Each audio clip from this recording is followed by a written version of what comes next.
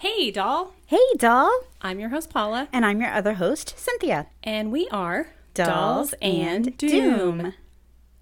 So, Cynthia, remember when we were talking about the Glee curse and you suggested I look into the poltergeist curse? I do, because you don't believe in curses. That's right. Well, I did, and I found a lot more than I expected to. Okay. So today, get ready to be freaked out by the poltergeist curse. I'm already scared.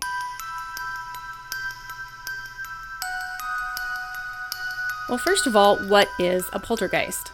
The definition is a noisy, usually mischievous ghost responsible for unexplained noises and objects thrown around. It's a German word that translates to knocking spirit. Steven Spielberg gave us a ton of feel-good movies, but thanks to Poltergeist, he also gave us nightmares. Thanks a lot, Steve. Released in 1982, Poltergeist was considered a masterpiece of American horror cinema. In the movie, we follow the Freeling family as they deal with the paranormal events in their California home.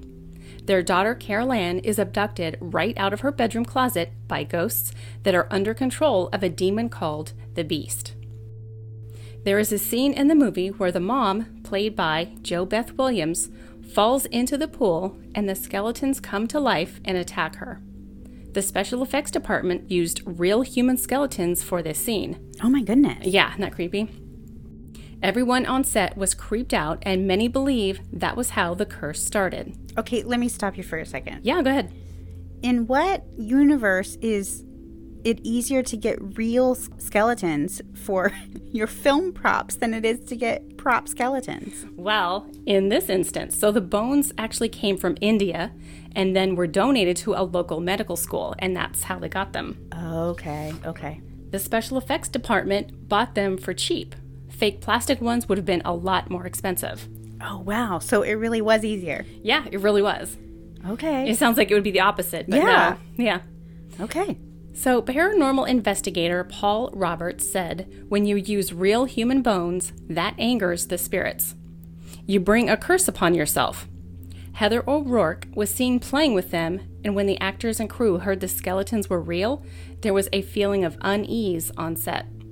Those that were religious or spiritual felt that this was a bad omen, and that's when the rumors began. I would just feel like it was just disrespectful. Yeah, that too.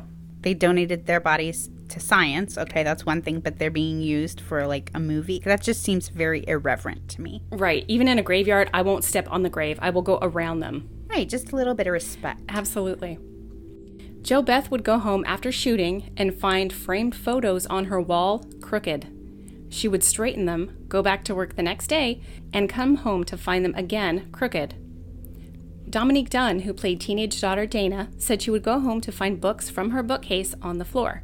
She would put them back and would return from work the next day to find them again on the floor. She didn't put them there, and there was no one else in the house. Paul Roberts said that when things get moved around in the home, that spirits are angry and letting us know they aren't going away. Remember the clown? Yes. So what was supposed to happen in the film is it reaches out from under the bed and pulls Robbie, the little boy, played by Oliver Robbins, under his bed. During shooting of this scene, the clown has a robotic arm that is controlled by a special effects person with a remote control. The plan was to make it look like the clown was attacking him by wrapping the clown arm around Oliver's neck and then running the film backwards. Some on set thought this kid is a great actor, but then Spielberg noticed his labored breathing. Oliver said, quote, "They didn't really have the special effects that they do today. The clown doll had this extended arm and they had me act backwards. The contraption got caught around my neck. Steven saw, probably in the video, and he pulled me away from it. Who knows what would have happened otherwise." Wow, that's scary. Yeah.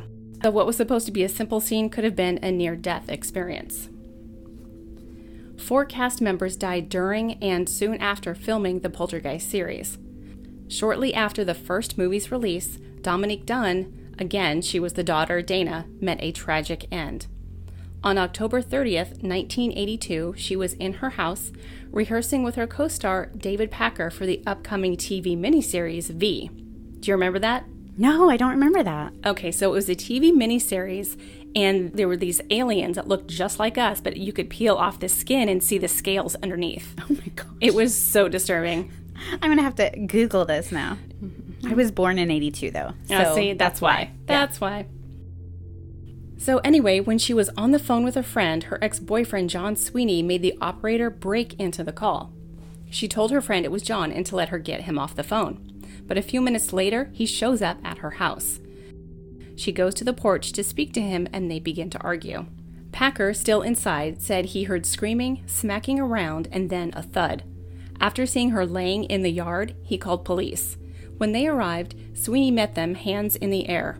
When questioned, he claimed he couldn't remember what happened, only that he was on top of her with his hands around her neck. She was taken to Cedars-Sinai and put on life support, but after the brain scan showed no activity, her parents consented to taking her off life support and donating her organs to transplant recipients. Sweeney was charged with first-degree murder and assault with intent to do great bodily harm.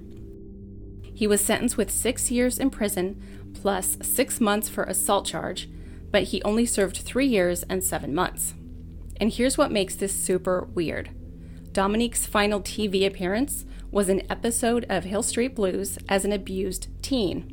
She didn't need makeup for bruises, thanks to Sweeney, so the bruises that you see are real. Oh. The episode aired 12 days after her funeral, and it was dedicated to her memory. She was only 23. Oh my gosh. Yeah. That's terrible. Author James Caan would basically take the script and turn it into a book. He said he experienced strange activity while writing the first film's novel in Spielberg's office. He was there working late one night. He would write a page and hand it to a secretary who would then type it up and print out the pages. It was not raining, but it was a dark and cloudy night. As he was writing the words, "Thunder and lightning ripped the sky," there was a huge thunderclap and lightning outside. All the lights went out in the building, and the face of the AC vent flew off and zoomed across the room. There was a long period of silence, and then all of a sudden, the video games turned on and began to play by themselves. Oh my gosh. On the first day of shooting the second Poltergeist film, after a full day of shooting, they go back and look at the dailies, which is basically the film, to see how it looked. Nothing was on the film. It was completely blank. Not a single thing was captured, and they had a veteran cinematographer, so he knew what he was doing. And side note, they used real skeletons again. Oh my goodness. And that was just the beginning. So, Cynthia, I know technically we're still in the middle of summer, but true Halloween fans know it's time to start thinking about our favorite time of year. That's right, you're reading my mind. It is never too early to plan your Halloween costume, and this year, I'm going to be using McCabe's costumes. Yes, they're the best. They're a family-owned company, which is amazing because I love to support other small businesses. Me too, and they have high-quality costumes that ship right to your door. You know what else is great about McCabe's costumes? Not only do they have an amazing costume selection, they also carry super fun leggings, which is perfect because a lot of us are still working from home and we just want to feel comfortable, right? That's right. I love wearing cute leggings around the house or in the recording studio because not only am I super comfy, but I also really look cute. And McCabe's carries leggings with all kinds of super fun prints. I especially like the Hocus Pocus print, which has these adorable vintage style witches and pumpkins and ghosts all over them. That print totally has this Dolls and Doom retro vibe that you and I love. Yes, and the best part is you can do all of your shopping online and have your costume or comfy festive clothing and accessories delivered right to your door. Girl, you gotta love that. After this last year, I want everything delivered right to my front door. I know, me too. And right now, McCabe's is running a special offer for Dolls and Doom listeners. Just use the code DOLLS10 for 10% off your purchase. McCabe's Costumes also offers free shipping on orders over $35. Paula, you know what I love most about McCabe's Costumes? They actually give back to the community. They donate costumes to kids in need who would otherwise not have access to one. And if you, our listener, would like to participate in this awesome cause, you can make a donation directly on the website. Just hit the donate button right on the homepage, and you can donate $30, which McCabe's Costumes will then match. They match every single donation received. So with your $30 donation, 2 kids who would not have access to a costume will get one. And this year, McCabe's also supported autism causes and their local Shriners Club. I love this so much. Not only are you buying something amazing for yourself, but you are giving back. What other costume shop does that? Exactly. So shop for your costumes or festive wear at McCabe's Costumes and feel good about making the world a happier place at the same time. Go right now and get your Halloween costume, festival wear, or comfy leggings at mccabescostumes.com. That's MCCABES costumes.com. There were many unexplained occurrences, strange noises, shadowy figures, and malfunctioning equipment. It was said that lights in the neighborhood would blow out when you tried to light them. They used drone photography, and for some unknown reason, they couldn't lock into the GPS signal in the neighborhood. So instead, they had to launch the drones from at least 10 feet away. It was said that these unexplained and constant equipment malfunctions were only in that one piece of land used for the neighborhood. Will Sampson was now part of the franchise and felt that there was something wrong. He told the cast and crew that because they had used real skeletons, they had invited the curse, and that was why the footage was black. Will was a real Indian shaman, and the cast had jokingly said that he should cleanse the set. But Will, quite serious, told security to leave the door unlocked and that he would come in later that night and perform a cleansing ceremony, and that's exactly what he did. The next day, everyone felt a huge sense of relief, but it was short-lived. Will's health was good early on in shooting the sequel, but later he was taking oxygen. He was suffering from emphysema. He died of complications during a major but routine surgery. He was only 52. Wow. And he died 1 year after cleansing of the Poltergeist set. Eek. Craig T. Nelson, who plays the father, went to visit Will's grave. The cicadas were out, and you know them when you hear them. Well, they were out, and it was loud. He couldn't hear any other noise. He said out loud, quote, "Hey, Will, it's Craig," and claims that after that, the cicadas stopped, and it was dead quiet. Oh, gosh. Being a skeptic when it came to the poltergeist curse, Craig looked around thinking someone was pranking him. He said later, quote, "I am convinced Will's presence on the film saved us from tragedy. Not only does he play a native shaman in the film, he's a native shaman himself, and I believe it cost him in terms of his own personal health to see us safely through." That was not the only death. The evil preacher Cain, played by Julian Beck, died of stomach cancer shortly after the second movie finished. Director Gary Sherman had reservations about even doing a third movie. In this film, we follow Carol Ann as she goes to live with her aunt and uncle in a high-rise in Chicago. Oak Brook Terrace would prove to be a scary and dangerous place. They were filming a scene in a parking lot, and blasts that were set to go off shooting down a track toward the camera suddenly ignited 6 prop cars covered in polyfoam, and they all burst into flame. Thick black smoke was coming out of all of the air vents. The cars and whole parking lot were destroyed, costing more than $250,000 in damages. What was supposed to be a simple scene turned out to be a costly and terrifying experience. There is another scene where Carol Ann is standing at a puddle of water and a set of arms reach up and grab her, pulling her down.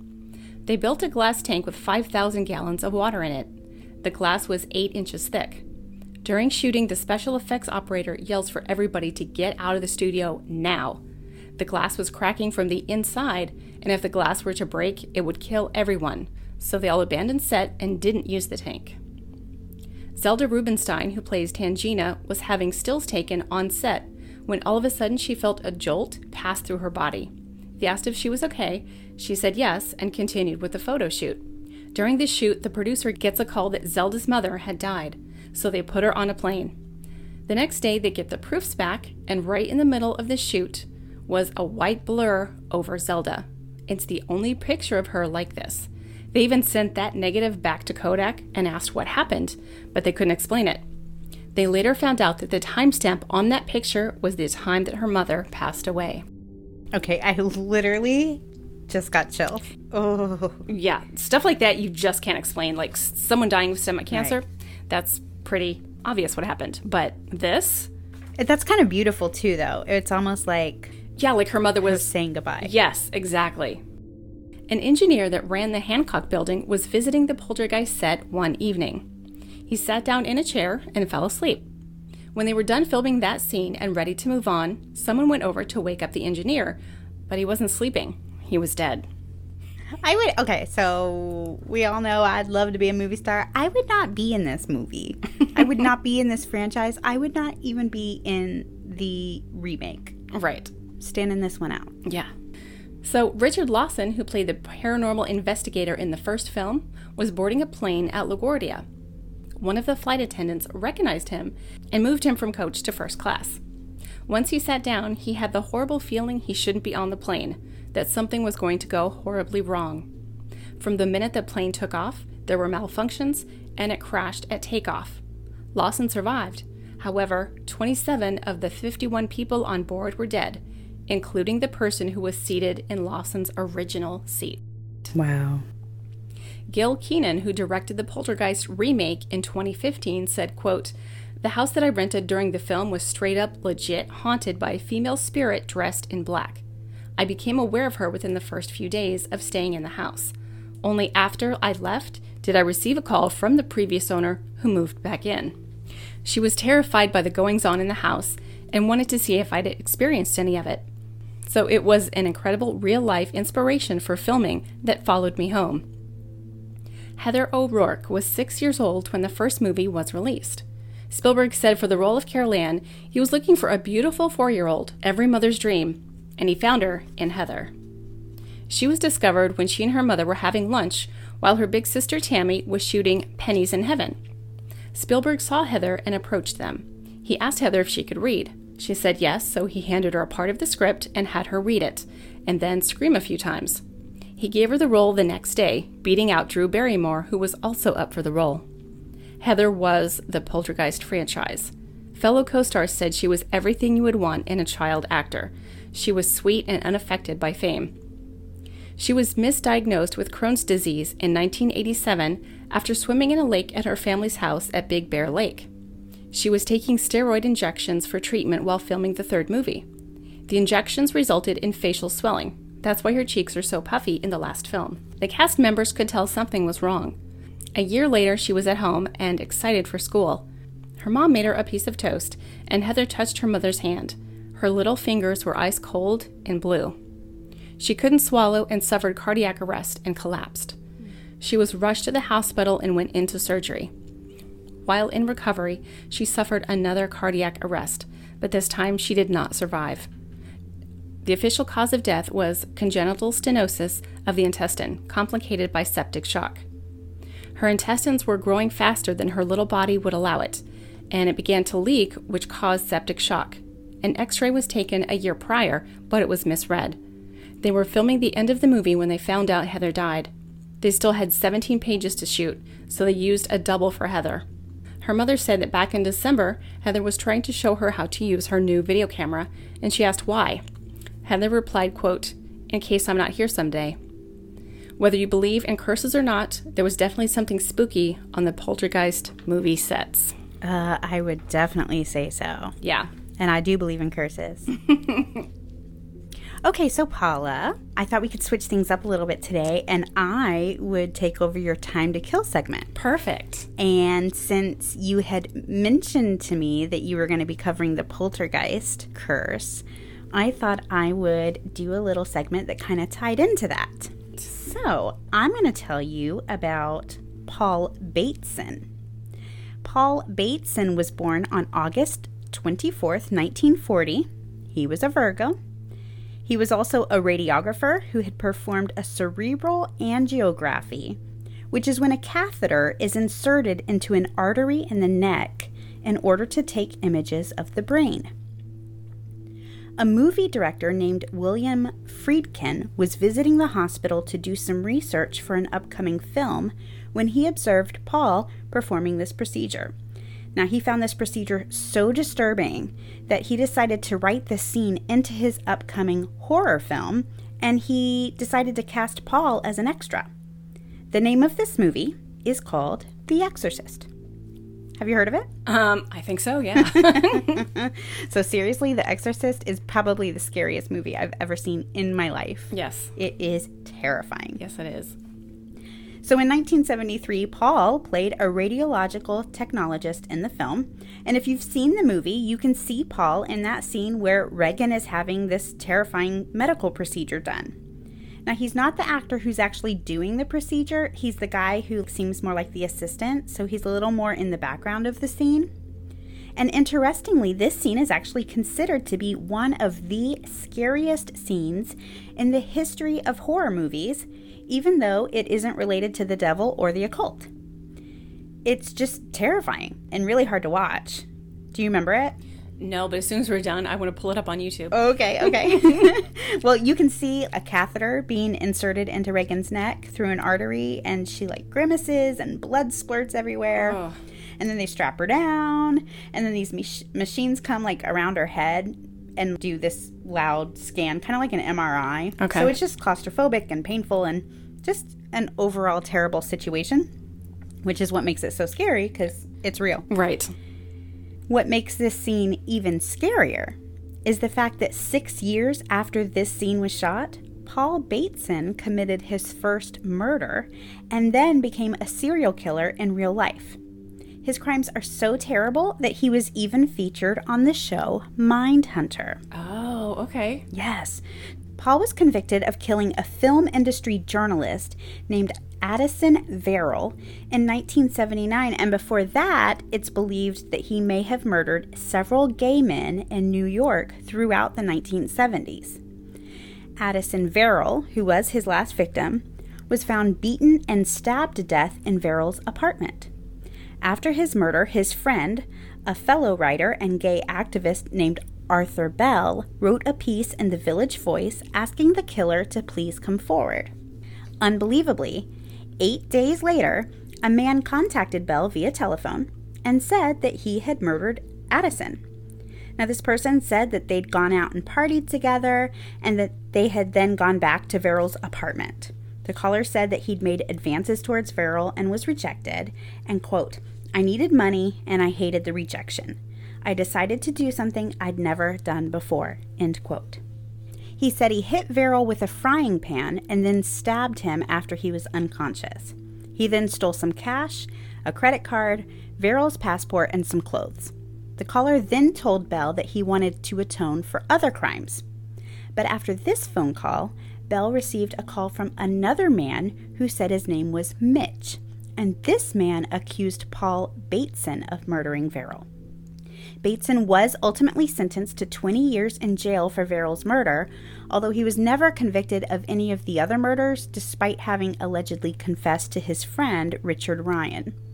Now, the bodies of these other victims were all dismembered and stuffed into trash bags, and then spent between 2 and 6 weeks in the Hudson River before some of the fragments washed up on the New Jersey shore, and other fragments washed up near the World Trade Center. Now, at first, none of these 6 victims were identified, and their cause of death was not officially determined. However, some of the clothing was traced to a fetish shop that catered to the leather community, and authorities were able to identify some distinctive tattoos on one of the victims that identified him as homosexual. Paul Bateson frequented the gay bars in the meatpacking district, but the police could never officially connect him to these bodies. Though there was not direct proof to connect Bateson to these murders, in all 6 cases, examiners said that whoever cut up those bodies was a person who was either a butcher or a person with medical knowledge because of the way the cuts were done. Now, though Bateson always publicly denied his involvement in the Bag murders, it is alleged that while in custody, Bateson bragged of killing other men, quote, for fun, end quote, dismembering their bodies, and dropping the bagged remains in the Hudson River. The Bag murders, which later inspired the movie Cruising, have never been officially solved. Bateson was released in 2003, just 1 day after turning 67 years old, after being granted parole, and nothing more is known of his whereabouts after this time, although a social security record shows a Patrick F. Bateson, with the same birth date, passing away in 2012. Now, guess what? What? This isn't the only really scary true life event associated with this movie. Really? You see, The Exorcist is also potentially a cursed film. Okay. All right, so you want to hear about it? Yes, please. Okay. So The Exorcist is actually based off of a real life event. In 1971, William Peter Blatty wrote a novel of the same name based on the real life exorcism of a boy known as Roland Doe. And that's actually a pseudonym. We don't know his real name. Okay. Catholic priest at Georgetown University Hospital performed the real-life exorcism, but had to stop when the boy managed to get free from his restraints, pull a bed spring out of his mattress, and slash one of the priest's arms. When Blatty wrote the novel, Roland's family requested the character be changed to a girl to protect their son's identity. Roland went on to live a normal life with no memory of the incident, and decades later, he retired from a career at NASA. Wow. Isn't that interesting? Yes, I had no idea. Me neither. I'm also glad they changed the character to a girl because there's something really terrifying about a demonic little girl. Yeah, definitely. Okay, so let me tell you just a few, and this is literally just a few, of the weird things that surrounded this movie. Okay. Okay, so firstly, shooting was actually delayed after the set caught fire. Now, this set that was supposed to be the McNeil's home was destroyed. Director William Friedkin blamed the incident on, quote, a winged creature with talons, end quote, after a pigeon attempted to make a nest in one of the circuit boxes, causing the fire.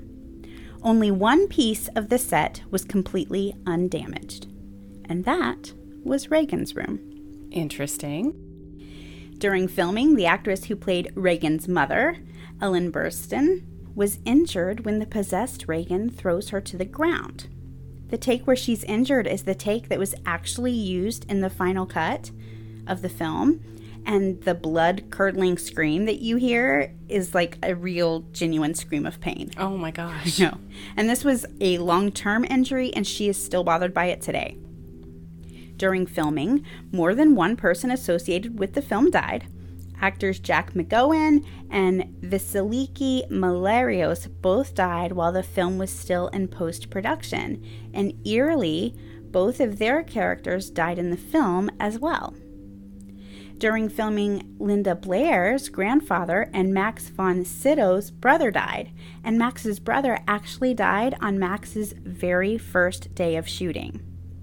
During filming, the son of Jason Miller, who played Father Damien, was almost killed when a motorcycle hit him.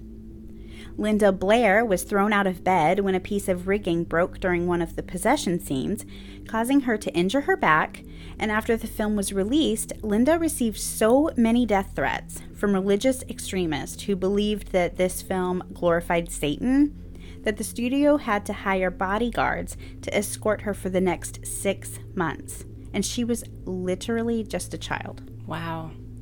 In 1987, actress Mercedes McCambridge, who played the demonic voice, was devastated when her son murdered his wife and children before killing himself. Oh my gosh. You know. This film had so many strange and terrible circumstances surrounding it that some people believed that the actual film itself was cursed and that playing it through a projector was an invitation for demonic possession. When it was first released, the film was banned in every Middle Eastern country but Lebanon, and the re-release was also banned in Lebanon. During the Roman premiere, audiences had to fight their way through a torrential downpour with thunder and lightning to get inside the theater. And once inside, many claimed to hear a horrific, almost demonic cry coming from outside once the film started rolling. Whoa. At one showing of the film, a woman became so frightened that she passed out and broke her jaw when she fell. She actually sued the filmmakers, suggesting that subliminal messages caused the accident, and Warner Brothers settled out of court for an undisclosed amount. This film affected audiences so strongly that paramedics were called to treat people who fainted and others who went into hysterics at many of the showings. That's a lot of weird stuff, right? Yeah, it is. And extreme, too. Right. Okay, so Paula, one of my very, very, very favorite things is movie trivia. Okay. Any movie I see, before I see it, or if I'm watching it at home, like literally while I watch it, I go to IMDb and I read the trivia page. Okay. I just think it's super fun to like learn all the behind the scenes stuff. So I'm going to leave you with just a little bit of Exorcist trivia. So first of all, the scene where Regan projectile vomits was done in one take. The vomit, which was actually Anderson's brand pea soup, was supposed to hit Jason Miller in the chest, but the plastic tubing misfired, causing the vomit to hit him in the face. His reaction of shock and disgust is genuine, and Miller later admitted that this mistake made him very angry. Originally, Campbell's pea soup was to be used in this scene, but filmmakers didn't like the way it looked, so they switched to the Anderson's brand. Now, Jason Miller also said in an interview that he got into a huge argument with director William Friedkin after William fired a gun near his ear to get an authentic reaction from him. He told William that he is an actor and he didn't need a gun to act surprised or startled. This is Warner Brothers' highest grossing film of all time when adjusted for inflation, and it is also the highest grossing R-rated film of all time when adjusted for inflation. Many people may not know this, but when you hear Regan speaking as the demon, that's not actually Linda Blair. And this actually caused a lot of drama when Regan was nominated for some Best Actress awards, because at the time, many people thought that that was actually her voice, but, it wasn't. Now, once an actor has been nominated for one of these awards, the nomination cannot be revoked. But the scandal of it not actually being Linda Blair's voice ultimately cost her the award. So the demon voice was actually performed by actress Mercedes McCambridge. She's the one whose son killed his wife and kids. Right. Okay, so she drank raw eggs and she chain smoked to help her alter her voice for this role. She was a recovering alcoholic, but she wanted to drink whiskey, knowing that it would distort her voice even further, as well as help her to create a crazed mind. She was also bound to a chair with pieces of a torn sheet at her neck, arms, wrists, legs, and feet in order to get a more realistic sound of the demon struggling against its restraints. Now, she later recalled this experience as one of horrific rage, and director Friedkin admitted that her performance still terrifies him to this day. So much so that he did not recast her in the film's TV version, and instead he played the demon's voice himself. The original trailer was nothing but images of the white-faced demon quickly flashing in and out of darkness, and it was banned in many theaters as it was deemed too frightening. But interestingly, these white-faced demon shots are actually just rejected makeup tests for Regan's possessed appearance. Okay, this one cracks me up. This one literally makes me laugh. So Jack Nicholson was up for the part of Father Karras, but William Friedkin thought he was too unholy to ever play a priest. That's awesome. That's literally my favorite piece of trivia. I love it. And I love Jack Nicholson. Yeah. I adore him. Okay, the famous spider walk scene was filmed on April 11th, 1973, using a contortionist, but it was deleted before the film's released because William Friedkin felt it was too much, too soon in the film, and also because there's no way to hide the wires that held the contortionist from view at that time. Now, Friedkin changed his mind and added the scene back for the extended 2000 version with the wires digitally removed. And Paula, I have to tell you, the first time I saw this movie, I was a teenager, and I watched the original cut, and there was no spider walk. The second time I watched this, I was a single mom living alone in a 100-year-old house. Oh, not smart. Sorry, but not at smart. Night, right. I was not expecting this spider walk scene. So, ooh. Surprise. Yeah. Yeah, I think I was in 6th grade, and I was having a slumber party, and there was like a crumpled ball of jeans like on the floor, and I swear when the lights were turned off, it looked just like Regan's head. So I was like, I couldn't sleep. My eyes were like wide open in the dark, staring at my jeans, convinced it was the head of Reagan staring back at me. It probably was. It might have been. You never know. Classic. The Exorcist is the first horror movie to be nominated for the Academy Award for Best Picture.